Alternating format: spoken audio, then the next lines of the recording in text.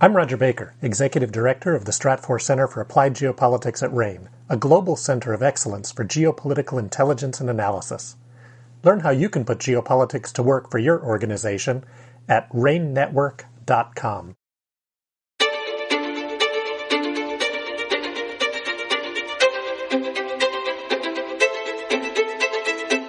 Welcome to RAIN's Essential Geopolitics podcast. My name is Emma Kami, and I will be your host today as we discuss Al-Shabaab's recent territorial losses and the prospects for Somalia's counterinsurgency strategy. Here with me today is David Newman, a global security analyst at RAIN. Welcome, David. Hi, Emma. Thanks for having me. Recent media reports quote the U.S. ambassador to Somalia saying that Al-Shabaab has now lost roughly one-third of its territory in Somalia. So tell us, what are the main drivers of these territorial losses, and should this be counted as a major success for the Somali government's counterinsurgency efforts? Yeah, that's a good question. So just for some context, these territorial losses are essentially resulting from increased Somali government-led offensives against Al-Shabaab, primarily in Somalia's central regions. So Somalia's current president, Hassan Sheikh Mohamud, was elected in May of 2022, and roughly 2 or 3 months after he was elected, he formed his government, and then he declared this, quote, all-out war against the group. And so what this has ultimately led to is the Somali military working alongside a plethora of forces on the ground has intensified its pressure, military pressure on Al-Shabaab. As I said, this has primarily been located in the central Hiran region, the middle Shabelle region, and then more recently moving north to Galgaduud.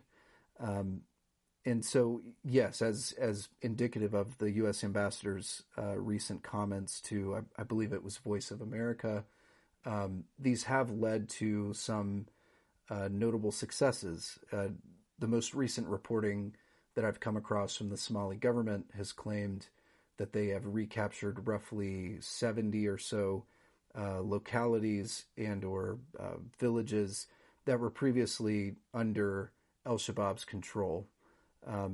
I will say, while this is a notable success, this is also a very, for lack of a better term, a very measured success because, to be honest with you, the challenges definitely still remain. But yes, ultimately, it's a success nonetheless.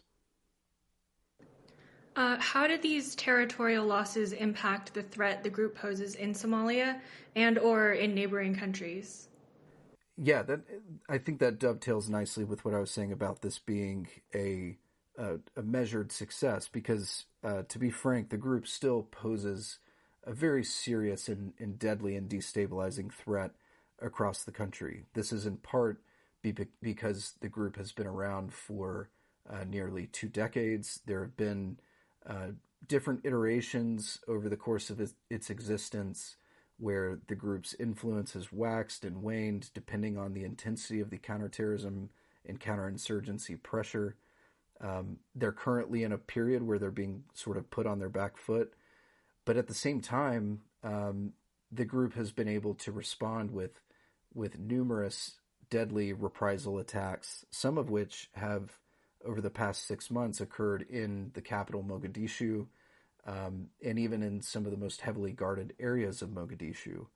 And so the group definitely still poses, if anything, potentially an increased threat, because in the face of these offensives, the group is incentivized to carry out reprisal attacks, not just against security forces, but also against local communities, because in this case, one thing that's a bit unique about the recent government offensives in the central regions is that the Somali military enlisted the help of local clans and or sub-clan militias that were previously had either practical partnerships with Al-Shabaab, or were being coerced by Al-Shabaab, or were being governed by Al-Shabaab. And for lack of a better word, they essentially led sort of an uprising against the group in those regions. And so that often prompts Al-Shabaab to conduct reprisal attacks, assassinations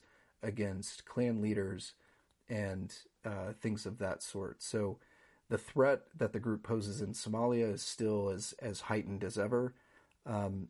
As far as the threat that the group poses to, say, neighboring countries, over the past few years, Al-Shabaab has definitely had a diminished presence in, say, neighboring Kenya, where in previous years it's been able to conduct complex attacks in Nairobi. At this point, a lot of Al-Shabaab's activity is in the border regions, and it poses a persistent underlying threat in those border regions, conducting cross-border attacks into Kenya, and last year also conducted a couple of cross-border incursions into Ethiopia that didn't extend further inland to necessarily threaten major cities in those neighboring countries, but at the same time still prompted the Ethiopian government to deploy an additional 2,000 troops into Somalia to protect those border regions. My final question would be, where are we headed? What's the outlook for Somalia's counterinsurgency strategy for the coming year? Yeah, so, the future success of Somalia's counterinsurgency efforts is going to hinge on really a confluence of factors. The Somali government has definitely made a pointed effort to not just combat the group militarily, but also attack, for lack of a better word, the group on a political front as well as an economic front. As I was saying, Al-Shabaab is one of the more resilient militant groups in the world. That's in part because of its very well-established revenue streams. The most recent reports suggest that the group is bringing in around $100 million to $120 million a year. This is from a vast network of smuggling, extortion, money laundering that has to be combated. And so the Somali government has made some notable steps over the past year to try and squeeze the group financially by closing down, specific banks that Al-Shabaab, through which Al-Shabaab was funneling money. But much more is needed to be done on that front.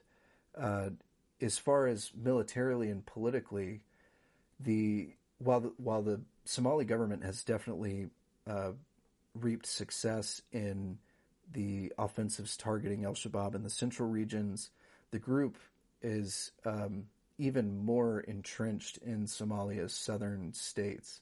And so it looks like the military is about to embark on what they're calling phase 2 of these operations, which is going to target the group in southern Somalia. But they'll definitely face some notable challenges there, in part because the group simply controls more territory there, probably has a larger presence there, and has more entrenched relationships with local communities that the Somali government is going to have to navigate.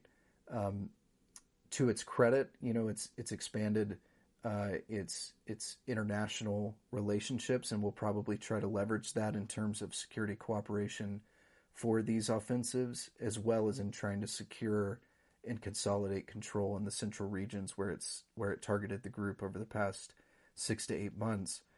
But then that leads to this final point, in that for there to be lasting success in terms of the Somali government's counterinsurgency efforts, it's going to have to be able to hold territory. It's obviously notable that it was able to recapture, say it's 70 villages or localities, and it intends to recapture more. But that doesn't necessarily mean that the Somali government's going to be able to actually hold and govern these territories. If anything, we've seen a few incidents where Al-Shabaab has strategically retreated from an area before troops even arrive, and then when troops move on to target another Al-Shabaab stronghold, the group then makes an effort to recapture that territory, and in some cases has successfully done so. And so, as far as these successes being lasting, the Somali government is going to have to implement some sort of governance strategy to be able to actually hold these territories and make these lasting successes. Thanks for that analysis, David. Learn how geopolitical events like this could affect your business with RAIN Intelligence Briefs. Our flagship risk intelligence products provide clients with access to the insights and analyses they need to make more informed decisions and drive better risk management outcomes. Sign up at rainnetwork.com. That's RANE network.com. I'm Emma Kami. Thank you for listening.